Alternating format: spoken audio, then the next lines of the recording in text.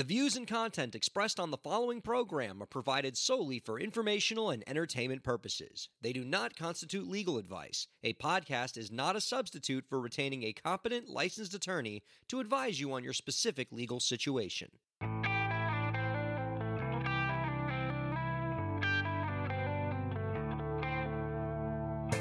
How's it going, everybody? Welcome to the show.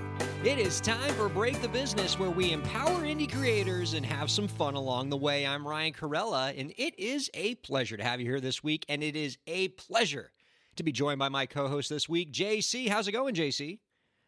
Hey, how's it going tonight, Ryan? It is going very well. Happy to be joined by you, folks. JC, incredible musician, dear friend of mine, pop culture omniscient, dare I say, just... so many reasons. I know all the things. Yes, so many reasons why your presence here is warranted, not the least of which is that incredible background you have behind there. Truly, if you are not watching the stream, you are missing out. So sorry for you audio-only listeners. But yes, I'm reporting to you live from the anime lake. So you're missing out. It's so calming. I get two vibes from it. One is definitely... late stage Miyazaki, kind of just super calming, but like a little more modern in the animation kind of vibes. But I also get close. I know that they're very litigious, so close. Okay. An homage. An homage. Go on. And the other vibe I get, and like, this is so obscure, but it's absolutely nailing it, is MS-DOS Lucasfilm game. But, like, when they remade them in the 2000s with, like, updated computer graphics, that's what I'm looking at. I mean, super obscure, but, like, for the very few, like, nerds out there who are obsessed with these games, they're all like, yes, absolutely. They're all nodding their heads right now. I am on that PS2 level, and I am loving it. Thank you. Yes. Also, I can't concentrate because I'm just drawn to the fireflies behind you. I mean, you could be making excellent points, and they're just, zooming right over the head. This is what I do. Distract, put up the mirrors, all the smoke, just so that all the nonsense that comes out of my mouth, you're just amazed every time. So thank you for pointing all of that out. I can't help but be. And speaking of folks on this program who have excellent backgrounds, joining us after the break is a terrific indie musician, long time in the games, put out, I think, like 12 independently released albums. Awesome dude. John Taglieri's coming by. And when we bring him in, I think his background, which is not a green screen, but it's an actual background, might rival yours. I can see it here in the green room because StreamYard, what we use to broadcast this, allows me to see sort of the people who aren't in the room yet. And we're already looking at John in the green room. And you're seeing it too, right, JC? Can you see the background from here? Right. Yeah, it's gorgeous. Well, I do need to say I'm a little offended because you think my background isn't real and is a green screen. So we'll just let that one slide. Carry on. I know. How insensitive of me. Like, you spared no expense shooting your side on location, and I dare accuse you of having a green screen. Oh, so excited to be streaming with you. Just a little appreciation goes a long way, Ryan. And that's all I ask every time I'm on the show. Yeah. Well, speaking of streaming, Jace, as Break the Business has gone into the streaming world, I have made a concerted effort on my part to just get more into the streaming community. I was a longtime podcaster, but I've fallen in love with streaming. I'm trying to get more into streaming. And so when I'm not doing Break the Business on Twitch, I stream video games on Twitch just to kind of get into the community. And it's been really fun. And I love the people I get to meet, but boy, did I mess up my last video game stream. And it just crushed me. I got to tell you what happened, okay? What went wrong? So I'm streaming MLB The Show 21. It just came out for Xbox for, it was a PS exclusive for like 10 years. And so the fact that it's finally on Xbox already over now, my head because you said MLB. Yeah. Over my head. So you see, you hold this spherical baseball, right? And you try to throw it at somebody, and you have to not let them hit it. And Base ball? Base? All right. Ball? Okay. So Thankfully, the rules of the game, not germane to this. But the point is, really popular game, so a lot of people are streaming it. And so I stream myself playing for 2 hours. And it's a popular enough game that even though I don't stream it much, you get people that show up. And normally when I stream MLB The Show, even though I have like no reputation as a streamer, I'm getting somewhere between 10 or 20 people stopping by concurrently. It's neat.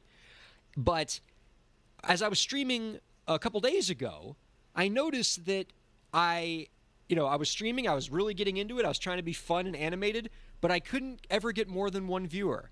It was one viewer and then it would pop down to 0. One viewer popped down to 0. And I was like, what's wrong? And I'm checking the stream and like it's streaming, like they can see me in the thing, and I was like, how am I not holding any people? Like, the game's fun. I'm trying to be animated and interesting, but like I'm losing them. And it just crushed me. I streamed for 2 hours. I never got more than one viewer at any given time. I couldn't figure out what I was doing wrong, and I was just dejected. And then I go back and watch the video. My mic was off for the entire time. Aha.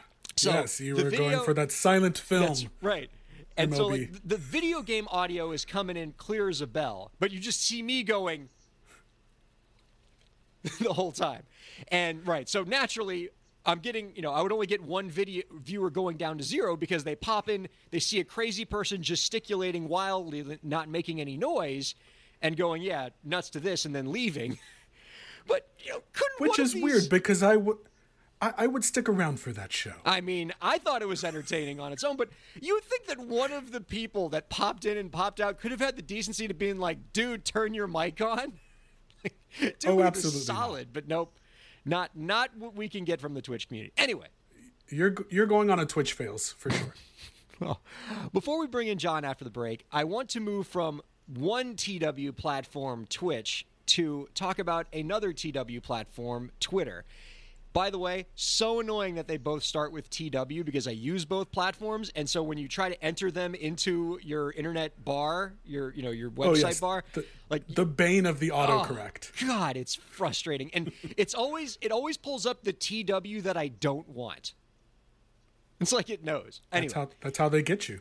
So I'm excited to talk about Twitter because I think Twitter's made an announcement recently that I think is pretty exciting for indie creators. So on Monday, Twitter announced that it would be expanding its rollout of its new social audio platform, Spaces. So now, as of May 3rd, all Twitter accounts with more than 600 followers, I think I just got above that. Woo. But very nice. Yeah, it was a close call. All Twitter accounts with more than 600 followers are now going to be able to host live audio conversations with other speakers on Twitter.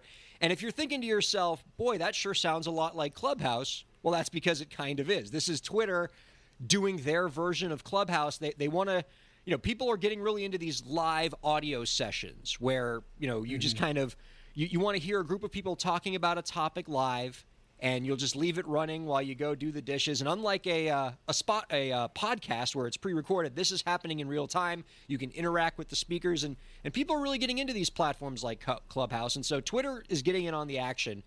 But unlike Clubhouse, Twitter is rolling out some pretty unique features that for certain content creators could be pretty exciting, including a new feature that's going to be rolled out soon that will allow the hosts on Twitter Space to sell tickets to their audio chats through the Twitter platform. So a monetization feature that is directly through the Twitter platform, so it's frictionless. You don't have to go through some kind of separate ticketing thing. It's all going to be done on Twitter. And I think that's a pretty interesting development. It's certainly them saying we're going to try to be Clubhouse Plus, and we're going to host our version of Clubhouse on the native platform Twitter that you all are theoretically already using. Yeah, I mean, it's Clubhouse with a slight twist. It reminds me of the conversation you had last week where there was Spotify versus Apple. Some tech company makes a new thing and another tech company says, that's a really good idea. Yeah. Let me make something very similar. So that's sort of where we are with Clubhouse and Twitter Spaces. I mean, I've seen the beta of this. I was very weirded out by the app saying, here's a new thing for you to click on, and have no idea what it's about. No explanation.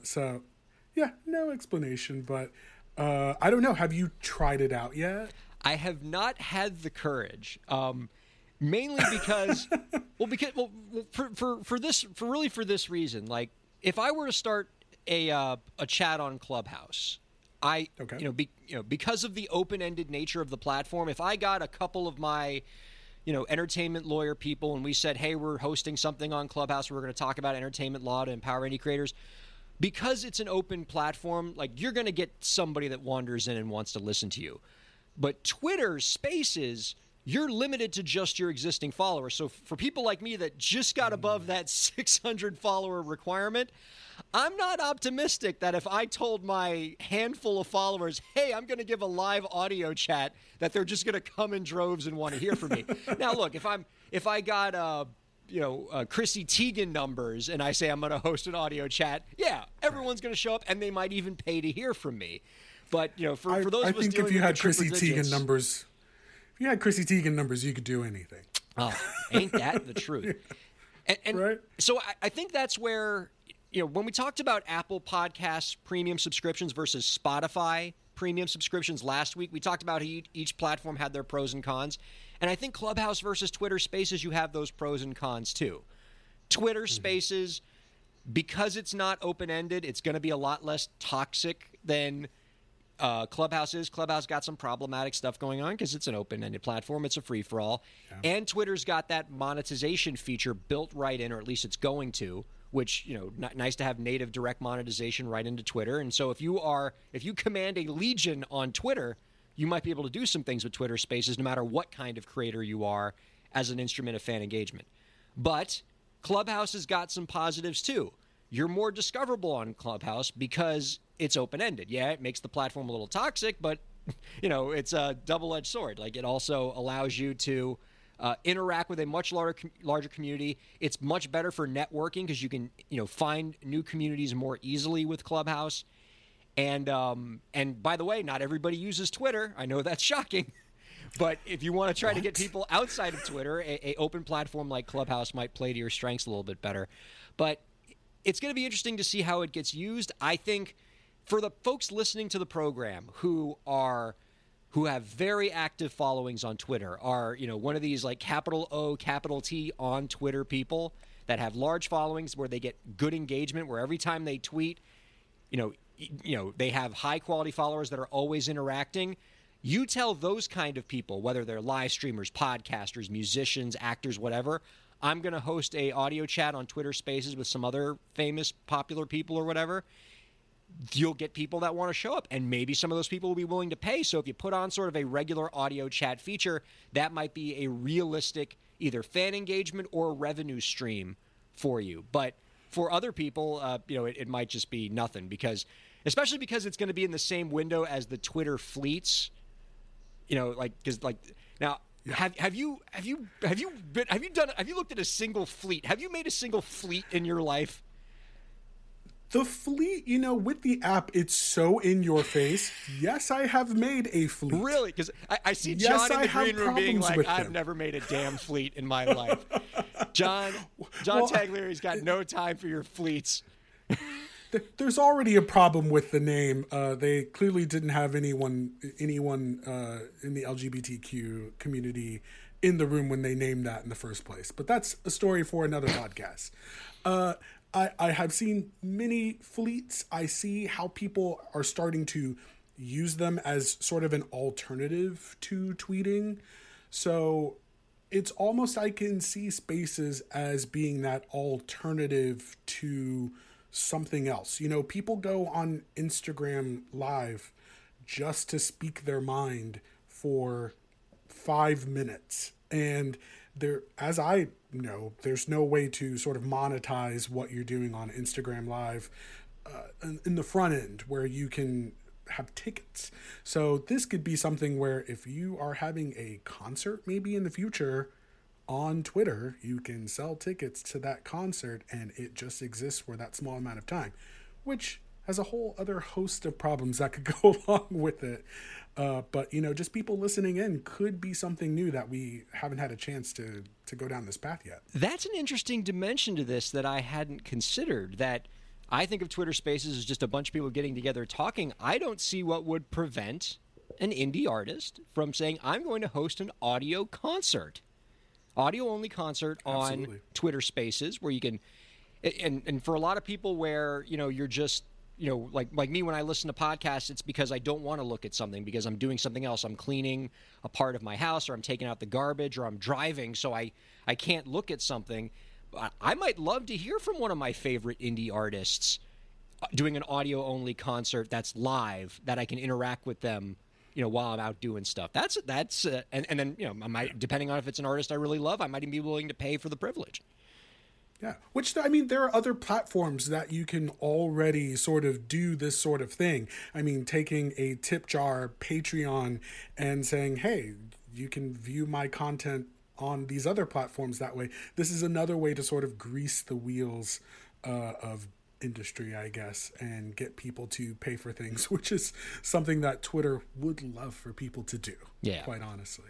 No, I'm always a fan of being able to bring news where there's like a direct revenue stream, because again, in a lot of cases, like a lot of artists are like, okay, that's nice. Another way to promote myself, another way to add more people to my email list, or get more Twitter followers, or get more people to watch my Twitch stream. Like, how can you bring me something that's going to potentially pay my rent, Ryan and JC? And so anything where there's a direct monetization option is intriguing.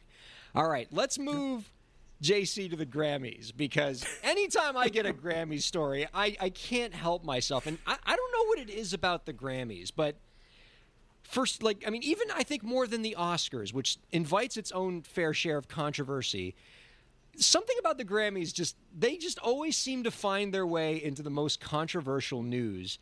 And absolutely, especially in the last few years. And so this is kind of a reactionary move by the Grammys, where they're trying to head off, I think, some criticism. Even though they said this has been in the works for a year, I don't believe it.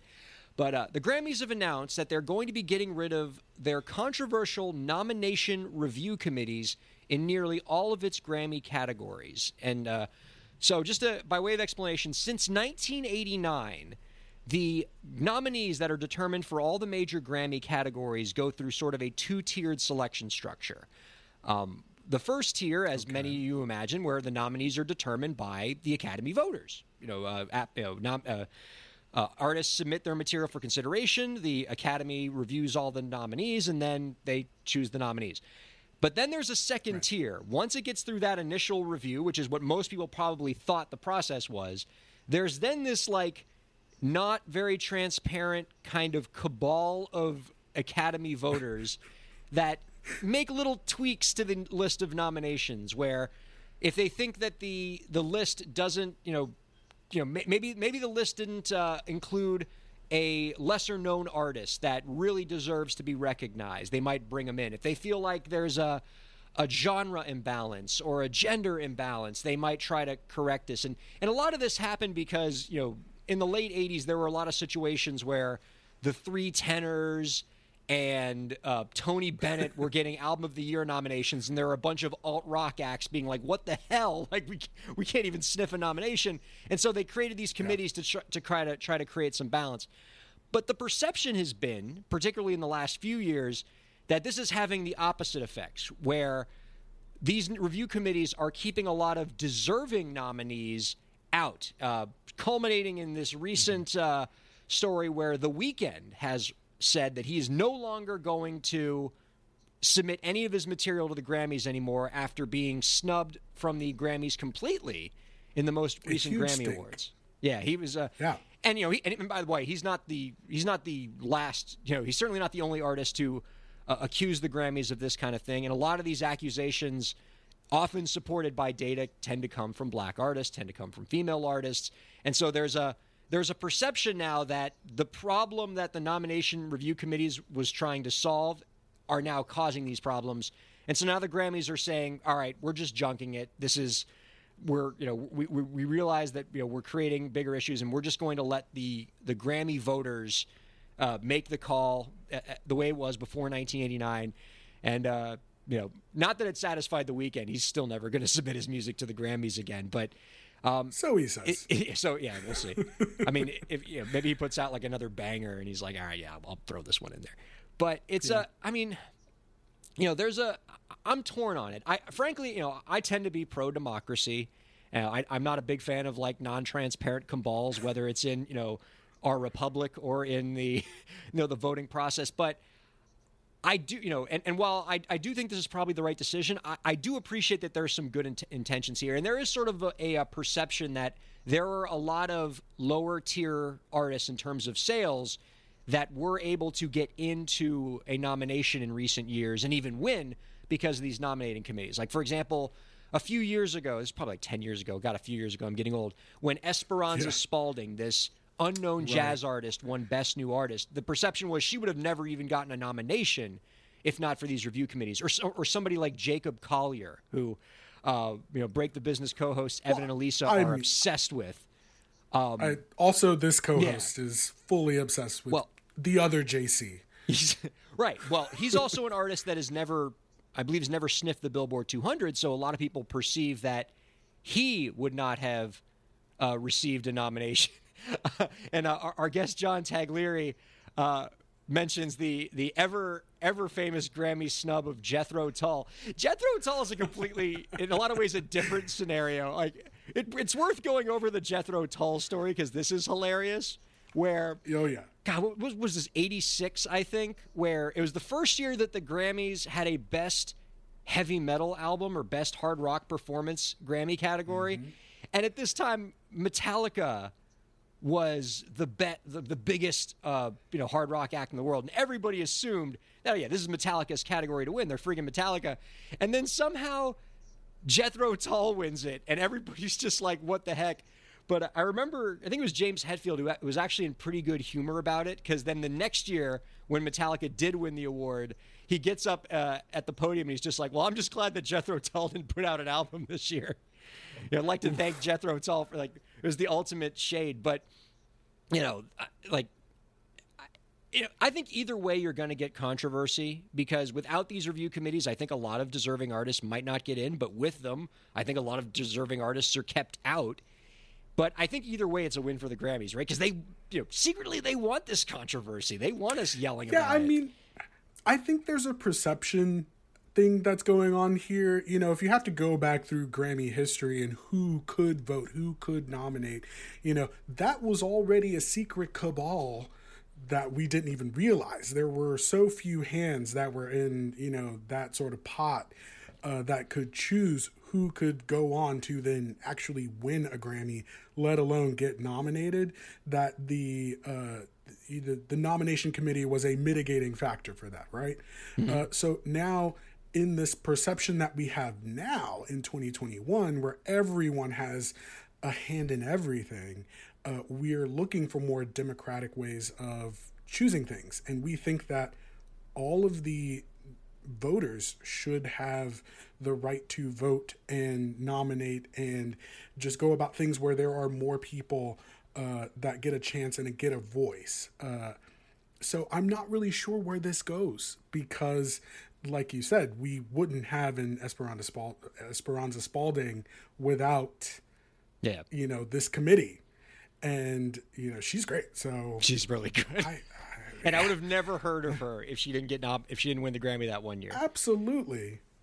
She's absolutely tremendous. And it's interesting that you bring up sort of the democratic process, because I think there was another move that the Grammys made. I think it was either this week or at least recently, where they are talking about reducing the number of categories that Grammy voters can vote for. And what they're trying, which seems undemocratic, but what they're trying to prevent against is people voting in Academy members voting in categories that they know nothing about. And that's how you end up with Macklemore and Ryan Lewis winning Best Rap Album against, God, who were they up against that year? It was like Jay-Z, Kanye West. I mean, it was just a murderer's row, and Macklemore came out and won. Lauren, do me a favor, if you could. I'm going to put Lauren on a project here. Can you find who Macklemore and Ryan Lewis were up against when they won Best Rap Album? I don't know what year this was. I want to say like 2013, 2014. Because the list is It's got to be like a hit parade. Kanye and Jay-Z. No, I'm telling you, like it was like all the nominees were an absolute murderer's row, JC. And Macklemore and Ryan Lewis went away from it, and the rap community gets pissed. And you know that the only reason that happens is because a bunch of polka players in the Recording Academy are just like, oh, I heard that Thrift Shop song. I'm going to totally vote for this guy. And so like I think the Grammys are trying to stop that from happening by saying, okay, look, you only get to vote for like 20 categories, and so if you don't know about rap, don't pick rap. Go vote for something else. It's a very similar problem that, you brought up the Oscars earlier, that the Oscars have with Oscars So White, where we have a lot of voters and nominees that come that there isn't a lot of diversity. And then when you do vote on these things, people vote for the things that like, oh, I've heard of this. So it doesn't necessarily go to the thing that might be not even the best, the most representative of the category that it's in, because, someone heard about it. So who knows what's going on there. Okay, I think we got our payoff here, because John just wrote me in the chat who the nominees are, and it's so much worse than I thought. Here we go. And the nominees are, what year was this? I'm going to say like 2013, but I'm sure somebody will write it in the chat. Kendrick Lamar, Jay-Z, Kanye West, Eminem, Drake, and J. Cole. And the winner is Macklemore and Ryan Lewis, rapping about popping some tags. I really do think that Macklemore would have won the Pulitzer if they had gone out for it before Kendrick. But, it's really... Yeah. We'll never know, I guess, because they just let Kendrick have it. Thank God I wasn't going up against Thrift Shop for my Pulitzer Prize. Wow. I didn't know Kendrick Lamar was in there too. I mean, I didn't even mention him. Oh man. Like, if I remember that year, okay, so that was 2014. Thank you, John. If I remember that year in 2014 when they gave out Best Rap Album, Macklemore was almost apologetic when he won the Grammy. Like, he was getting up there absolutely. Like, he was like, I'm so sorry. Well, I mean, some of that is kind of performative, and it has to be because of sort of the state hip hop is always in. You're just like, but I mean, look at this list of artists. Good God. So, I mean, you have to be at this point. It's not as performative as maybe like Adele trying to give Beyonce her things, but, in a way it kind of is. If I was making a list, JC, not of the best rap album of 2014, but the best rap artists of all time, if I gave you this list, like, you couldn't quibble, like, we might split hairs on a couple of these, but you'd be like, that's a perfectly fair list, Ryan. I can't fault you on that. And Macklemore and Ryan Lewis beat them out. Right place, right time. I'll admit it. That's right place, fun. Right time. Oh, thanks for throwing me under the bus there. I come in like admitting that I like Thrift Shop, and then you pop in with your white guy joke. That's great. Thank you. All right. Okay. That's what you invite me on for. Yep. Your daily dose of artist empowerment and white guilt here on Break the Business. Mm-hmm. We got John Taglieri coming up after the break. Don't go anywhere. We'll be right back. Break the Business podcast. Ryan Corella here. I hope you're enjoying the show, and I hope that you're getting a lot out of it. I do what I do because I care about creators like you. A lot. I've dedicated my career to helping creative professionals, entrepreneurs, and organizations move forward. I do it by hosting this program, and I'm also proud to do it in my legal practice. If you're a creative professional looking for solutions-oriented legal services to help you further your goals, I'd love to help. My firm RKPA does contracts, commercial law, copyright, trademark, and more. Visit rkpalaw.com to learn more. That's rkpalaw.com. Ryan A. Corella, PA, Miami, Florida.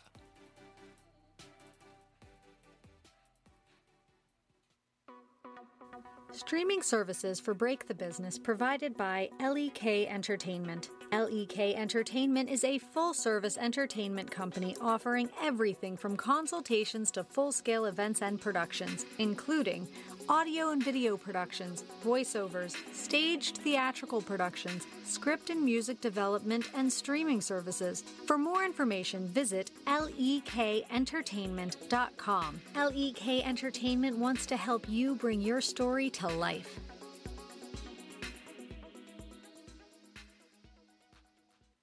Thanks for supporting Break the Business. If you have a question or topic that you want us to discuss, email us at breakthebusiness@gmail.com. You can follow the host, that's me, on Twitter at RyanKair, and you can follow the show at the BTB Podcast. Be sure to subscribe to the show on Twitch, YouTube, and Facebook, and on all major podcast platforms. And now, let's get back to the show. Welcome back, everybody. Our guest is a Boston-based singer-songwriter who has released 12 independent albums and has charted multiple times on Billboard. You can find out more about his work by visiting www.johntaglieri.com. That's www.johntaglieri.com. John Taglieri is joining us. Hey, John. Hey, guys. Oh. Hey, how's it going? It's going well. How are you? It is going great. John, thank you very much for the clutch assist on the Grammys trivia there, getting us the 2014 nominees for Best Rap Album so that we could just laugh at how absolutely bat bleep insane that particular award was that year. My pleasure. Oh. And I got to do one little correct. I actually have 14 albums out. 14 albums out. Wow. Yep. So. That's that is a warranted correction. If I had put out 14 of anything in my life, I would absolutely demand that people know that. Like that's, and 14 independent releases. I mean, gotta love that. You are just embodying the Break the Business spirit. And one of the things that I know you've also had the pleasure of doing a lot in your career when you're not making albums is just getting to open for a lot of your own personal idols in music. I love talking to guests on this program about the really cool people that they've opened for, and somebody like you who's been touring and playing live venues forever. You must have a really good story for when you got to open for somebody that you really admired. Did you ever have like a moment where you were just super starstruck? It's funny. Yeah, a couple times, but it takes a lot to get me starstruck because I've toured so much and I've met so many people. But there have been that couple of times where like this half of me is like, yeah, man, nice to meet you. And this half of me is like, ah! But you got to keep it together. But yeah, you have to be all like cool, calm, and collected. Yeah. So I don't know if you know or remember a band called Triumph. Yeah. Okay. So showing my age here. When I was a kid, Triumph was fairly new. And I fell deeply in love with the band, all of their music, and especially the guitar player, Rick Emmett. And knew every word he wrote, sang, played every guitar lick, learned to play guitar because of him, basically. So he leaves the band in the mid-'80s. Fast forward now to 2001, 2002. I hear through my agent that he's trying to come back to New York City for the first time in like 15 years and knows my agent somehow, and they're putting on the show. And I beg to help, not to be on the show, just to help. And they wound up putting me on as the opener. So I'm like, awesome. I had met Rick once or twice in the past as a fan at shows, but now here I am opening for him. And they're like, hey, by the way, can you pick him up at the airport? And I was like, whoa. Yeah. So I pick him and his keyboard player up at the airport, and we drive back and we go to the show. We're playing at the Bottom Line in New York City, which at the time was like one of the premier listening rooms. And it's sold out. And so my dad comes. My dad was one of my biggest fans. He never missed a show that was anywhere near. So my dad was there. So I'm sitting before the show in our dressing room, and I sound check. Rick had sound check. I'm sitting with my dad, and we're like, this is kind of cool. How awesome is this? And knock, knock, knock. Yeah, come on in. It's Rick Emmett. So Rick walks in, sits down with me and my dad. Like, there's my dad. There's Rick Emmett. And I'm sitting there. We're just talking baseball. We all coach baseball. We're just shooting the breeze. And I literally, this half of me is like, oh, yeah, baseball, coach. And this half of me is like, oh, my God. And then where you think it can't get better, I do my show, and there's a knock on my door. Rick wants to see you. This is in between shows. I'm like, oh God, what do I do? Wow. And I walk in, and he's like, man, thank you for all the work you did to help put on the show. Do you know the song Hold On from Just a Game? I'm like, yeah, I've been playing it since I'm like 10. He's like, cool. Do you want to come out and close my show with me? What? Okay. As soon as this is done, my career can end right here. I'm pretty good. And yeah, I've had a few moments like that where like I'm standing there playing a song that I've been listening to and knew every note of since I was 10 years old with the guy I've idolized since that long, and looking across the stage like, come on. That's so incredible. And though I have not met you before this interview, John, I would imagine that if I had to guess about like a time in your life when you sort of felt similarly inspired by the work that you got to do on a stage, I would think that you probably get a similar feeling from the many times that you have performed at military bases as part of the Navy MWR program. I've spoken with a lot of artists who do the military shows. It's obviously really rewarding for them. It's great, consistent work. It's obviously, it's a great crowd to play before the service members and their families. How'd you get involved in that work? And do you have any advice for other musicians on how they can get into that circuit? So I've been booked since 2005 by BTB Entertainment, and they've been the largest college booking agency in the country for a very long time. He's also one of the biggest middling agents. And for those who don't know what that is, like, you own a mid-sized club and you want a really big act and you can't get to that act. You call an agent like mine and he can make that connection and get that act in your club. So through my agent, he also is one of the top suppliers to the military of their entertainment worldwide. And their booker came out to see me play, and they just started booking me all around the world to play for the troops. Wow. So like what countries have you been to? Let's see. On the one trip, I went to Amsterdam, Greece, Italy, Sicily. I've been to Guantanamo Bay 5 times. I played probably 25 bases stateside.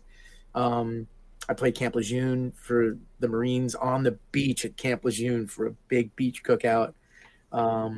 Played Newport Naval Station when the Eisenhower came back. I believe it was the Eisenhower. It was a big aircraft carrier. Came back from the Middle East. And my band played the welcome back party for 5,000 guys and girls getting off that boat. Wow.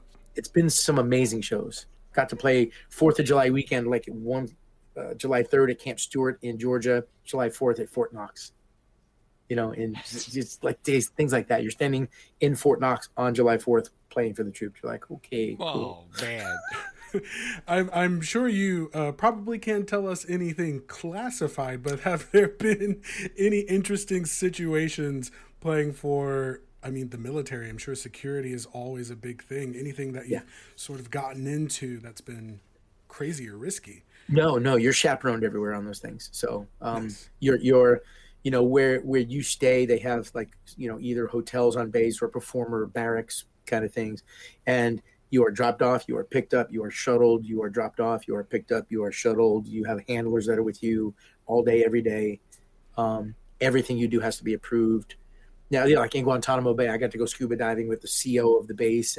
But even though it's the CO of the base and like the second in command, and they're like, come scuba dive with us, I had to go to my handler and be like, is this okay for me to do? Am I allowed to do this? And they said, yeah, you're fine. You have nothing planned in your schedule, but you are under. But yeah, it's all very regimented, it sounds like. Yeah. Which makes perfect sense. But it's awesome. It's amazing. It must be. And that experience that you're talking about, it definitely tracks with a lot of the other musicians I've talked to and other performers who've gotten to do this kind of work, and it must be super rewarding for you. It is. Speaking of very few gigs I've ever done are as fulfilling. Wow. As being in Italy and playing for a bunch of guys and girls on the base pub. In the afternoon, I had played on the big stage opening for a big name, which was an amazing show. But that night, I'm in the pub, the place they just go to blow off steam. And a bunch of them came up to me afterwards and like, man, you made us forget where we were. We felt like we were home on a Friday night. Wow. That you don't get better than that. That's huge. Well, your background has no shortage of inspirational stuff in it. Even most recently, so you released your new single, Talking to Myself Out Loud, and you put this out after not releasing music for several years due to vocal cord damage. And, yes. Are you willing to talk to us a little bit about that experience and how you're able to overcome that? Because from what I understood, the doctors were telling you that you'd never sing again, right? They said that would be a smart option. Yeah. Wow. Thankfully, I'm a Sicilian from Hoboken, and I'm not necessarily smart. I don't make smart choices. Look, I've always been the guy who, my whole career, I dive off the diving board. I'll check for the water before I get there, kind of thing. That's always been how build the plane as you fly it. Yeah. Exactly. That's a great way to put it. So 2015, I was down in Key West. I had lived and played in Key West for the better part of 6 years. And there was a Sunday night where I sang probably one of the best vocal shows of my life, like 6 hours of Journey, Foreigner, Boston, Styx, like high, right. Like that was my voice. Nothing but easy stuff. Right, but that was my wheelhouse. I was a Steve Perry singer, like to a T. Like Steve Perry, Lou Gramm were effortless for me all night long. And I woke up Monday and I couldn't make a sound. I had not like a horse throat. I had paralysis in my voice. Oh my God. And Wednesday it was back. Great. Thursday I had a show. Friday paralysis again. I was like, uh-oh. That never happened. So I went to the doctor and they said, oh, guess what? You have acid reflux. And you've had it for probably 6 to 8 months and it has cooked your vocal cord. Your right vocal cord is damaged. So the stomach acid just got up in your vocal cords and... Yeah, I was going to sleep every night and it was just coming up. Now to be fair, the shows in Key West involved a modicum of alcohol, if you will. In Key West? Key West. Come on. So, there may have been some... It's basically Provo. It was my responsibility. And so I did what I could to finish out my time in Key West. And when I came back to where I live, which is just south of Boston, I went to Mass Eye and Ear and then ultimately Mass General. And I saw the same doctors that fixed Adele when her voice was broken. They fixed John Mayer. They fixed Steven Tyler, a slew of others. They're like the team that people go to. And I will never forget it because the doctor came in. They had scoped me. The doctor came in, looked at it on the screen, said, I'll be right back, and left.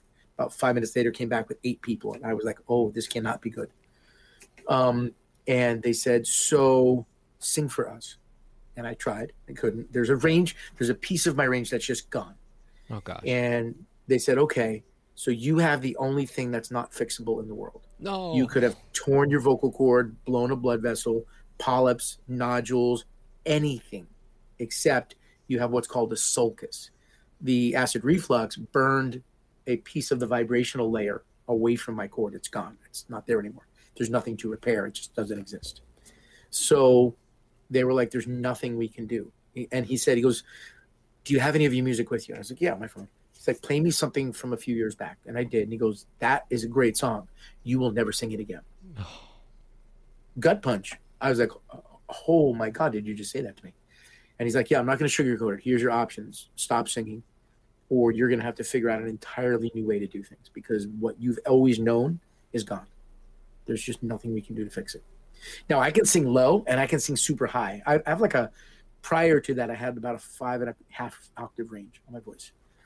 I could do the Johnny Cash and I could do the Mariah Carey high notes, like those squiggly, squeaky notes. Whistle tones. Yes, but I could do them like dead on, like with full control. I can still actually do those, and I can still do the Johnny Cash. I lost the Third Eye Blind. I lost Matchbox 20. That's where my stuff lived, in that mid-low tenor pop rock world. Yeah.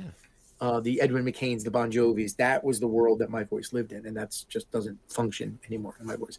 I can make it work, but I've got a very limited window because I have to push so hard to make it work that I have a very short window of functionality. I have nights where it works really well. I have nights where I can't get out of my own way for 2 notes. So it's not fun. It's like having a guitar that won't stay in tune, but you never know when it's going to go out of tune, kind of thing. I mean, so this isn't something that's been cured. You're just managing it. You're working with it. Yeah. Is there anything that you do to try to mitigate it? Are there foods that you can stay away from? I mean, how do you sort of manage this day to day? They put me on meds. Okay. They put me on, ranitidine and omeprazole for like 5-6 years. I just came off them to control the acid reflux. And we have retrained my esophageal valve, which is what went bad on me. And that's working fine again, so I don't have any more acid reflux. Cover shows, because I do a lot of cover shows as well as originals. There's a million songs. So I stopped singing Journey. I started singing The Clash. We figured that out. That was no big deal. But as a writer, I lost my identity because I could always pick up a guitar and know what my voice was going to do and write a song for it. And my instrument was compromised. So I'd pick up a guitar and I would go to write and I couldn't sing anything that my brain would think of. And for 5 years, that was my life. I wrote and threw away 100 songs because I couldn't get through them. And I would come down here on a Monday and I would write a song. And on Tuesday, I couldn't sing it. So I'm like, bye. mean, you never. So then about a year ago, I wrote a song, Yeah. and I really believed in it, but I couldn't finish it. It was like an upbeat mid-tempo rock song, and I wrote lyrics for it 3 times, and I couldn't. It just didn't work. So it festered and it festered, and I went to a buddy of mine who's a producer and an amazing artist. His name is Monk Dwayne, and I'm talking an amazing artist in his own right, like award-winning as a singer songwriter. He's won Boston Music Awards multiple times. He's a composer for film and TV. He's a brilliant producer, and we've been in bands together. We've done so much together. And I just went to him. I said, "Look, I need your help. I need to get away from my studio. I need to get away from everything I do, because everything I do is leading me back to the same place that I can't go anymore. And I need to do something different." So we had long conversations for a couple of months, and then I sent him some songs, and he was like, "Send me what you want." And then when I got to his studio on the first night, I brought him the song, and he's like, "This is nothing like what you've been sending me." Which I'm like, that's a great point. But he listened to it and he went, "Let's try to take it there." And he changed the feel of what the song was.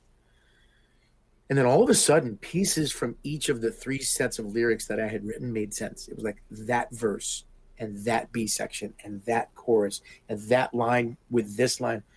I had written everything I wanted to say, but they were kind of in a puzzle. And as soon as he changed the feel of the song, the words just lit up, and it was literally done in 20 minutes. We finished it in 20 minutes. Wow. And it took 3 days, and we had it completely finished and recorded. And it's the whole conversation that I had for 5 years, yelling at myself every day in the mirror about why I couldn't do what I wanted to do anymore. And it's an incredible song. I was listening to it yesterday and this morning. Thank you. And we're gonna put a link to it in the show description so people can check the track out. It's amazing, and it's given me a new perspective on it, because I've spoken with plenty of singers, as I'm sure you have, JC, since you're a professional singer, so this is your world. And I've spoken with plenty of singers who talk about how having some sort of vocal cord problem affects what they do as a singer. But now, after speaking with you, John, it didn't even occur to me that it can affect you as a songwriter, because the stuff that was in your register, the songs that came naturally to you, the notes that came naturally to you are gone, and you had to kind of reconfigure your whole approach. And I really admire your courage and your perseverance in figuring out how to do that with the help of others to continue creating great music, like Talking to Myself Out Loud, which is really awesome.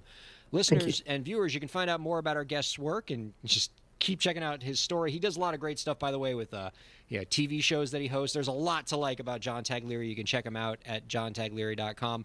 John, before we let you go, and this has been an absolute treat, and so anytime you want to come back on again, we want to hear 1,000 more stories. But before we let you go for this show, one last question. Do you have any last tips for the indie creators out there to help them move their careers forward? Don't expect somebody else to do the work you should be doing. Honestly. Yeah. I've mentored artists. I've hung with indie artists, and I wish I had a manager. Why? What are you doing that they're going to do for you that you can't do by yourself? I wish I had an agent. Get on the phone, book the shows. Until you're at a level where you need somebody else taking your money, don't give anybody your money. Do it yourself. Learn the business. I feel horrible for these kids who go on Idol and all that stuff, because they didn't do 8 gigs in their life, and now they're doing 8 shows a week. And they don't understand the business, and they don't understand the touring, and they don't understand the rigors of life on the road, and they're thrown into the fire. So the advice I always try to give them is learn to do everything in this business, so that if you have to hand it away to somebody, you understand what you're asking of them. But learn, do your own work, be your own artist first, because you can't understand how to handle your career if you don't know how to run your career. Great insight. John, thank you so much for being on this week. This has been a real pleasure. My pleasure. My honor. Thank you. All right. That was absolutely tremendous. What a cool guest, John Taglieri. So many great stories. He's going to be one of those guys that I want to have on again and again, because when you've been in the game for as long as he has, putting out 14, not 12 albums, you just know he's got 1,000 stories in the chamber that we didn't even get to because there's only so much time. And I just want to like do story time with him because I mean the stuff that he's done, my goodness, and just an incredible story of perseverance and overcoming something that you think would be career ending both as a performer and as a songwriter, and he overcame it. I mean that's the kind of spirit we like to encourage around here. Yeah, and in the end, it's all about self-starting, which I think is at the heart of this podcast and what you preach all the time, Ryan. So it's get out there, learn everything you can. I thought was the biggest message that he shared with us today. Learn everything so that when you are put in a position to hand the keys off to someone else to drive your car, you know what's going on, because that is the fastest way to get taken in this business. Yeah. I like what John said. Message. Yeah, I really appreciate what John said at the end about music managers, and he's absolutely right that the perspective of a lot of early career artists is they think that like the manager is all they need, and they just got to find a manager, and the manager is going to fill in all the blanks. And what I try to explain to artists is, your manager's the way I like to say to them is your manager's job is to manage your career. It's not to manage you. You need to create the career that they manage. You need to give them something. Like the only time, like you're your own best manager until you get to a point where your operation is so big and so complicated and has so many moving parts that you can't possibly pull all the levers on your own, and you need somebody else to do these things that can take you to the next level. But if you think that like sort of you need a manager at level 1, that's how you get taken advantage of. And I'm so glad that John was echoing that sentiment. He's absolutely right. JC, with the time we have left, I do want to get to this last story because it's both hilarious and it harkens back to something we talked about a few episodes ago, which is NFTs. And really it combines like my favorite thing of the moment, which is NFTs, with one of my favorite things ever, which is memes. Can you tell us what's going on, JC, with Disaster Girl? Oh, sure. So this week we saw that the girl pictured in the Disaster Girl meme, I'm sure to describe it, you may not know what that is, but I'm sure you've seen it before. Well, actually, Lauren, can you help us out? Can you pull up? Like, can you give it? Just so we're all like, I know what she looks like in my head, but this is a visual medium. Let's see if we can bring Disaster Girl up. Exactly. If we can pull this, let's use the technology. That's so right. I'll get to the point. With NFTs, people are selling essentially the receipts, right? They're selling these files that have a digital stamp. They're added to the blockchain. So when you are sold an NFT, it is yours. Maybe the creator keeps a bit of the pot. I don't know. NFTs are still sort of a big question mark for a lot of people. But this particular meme, the picture behind the meme, sold for $500,000.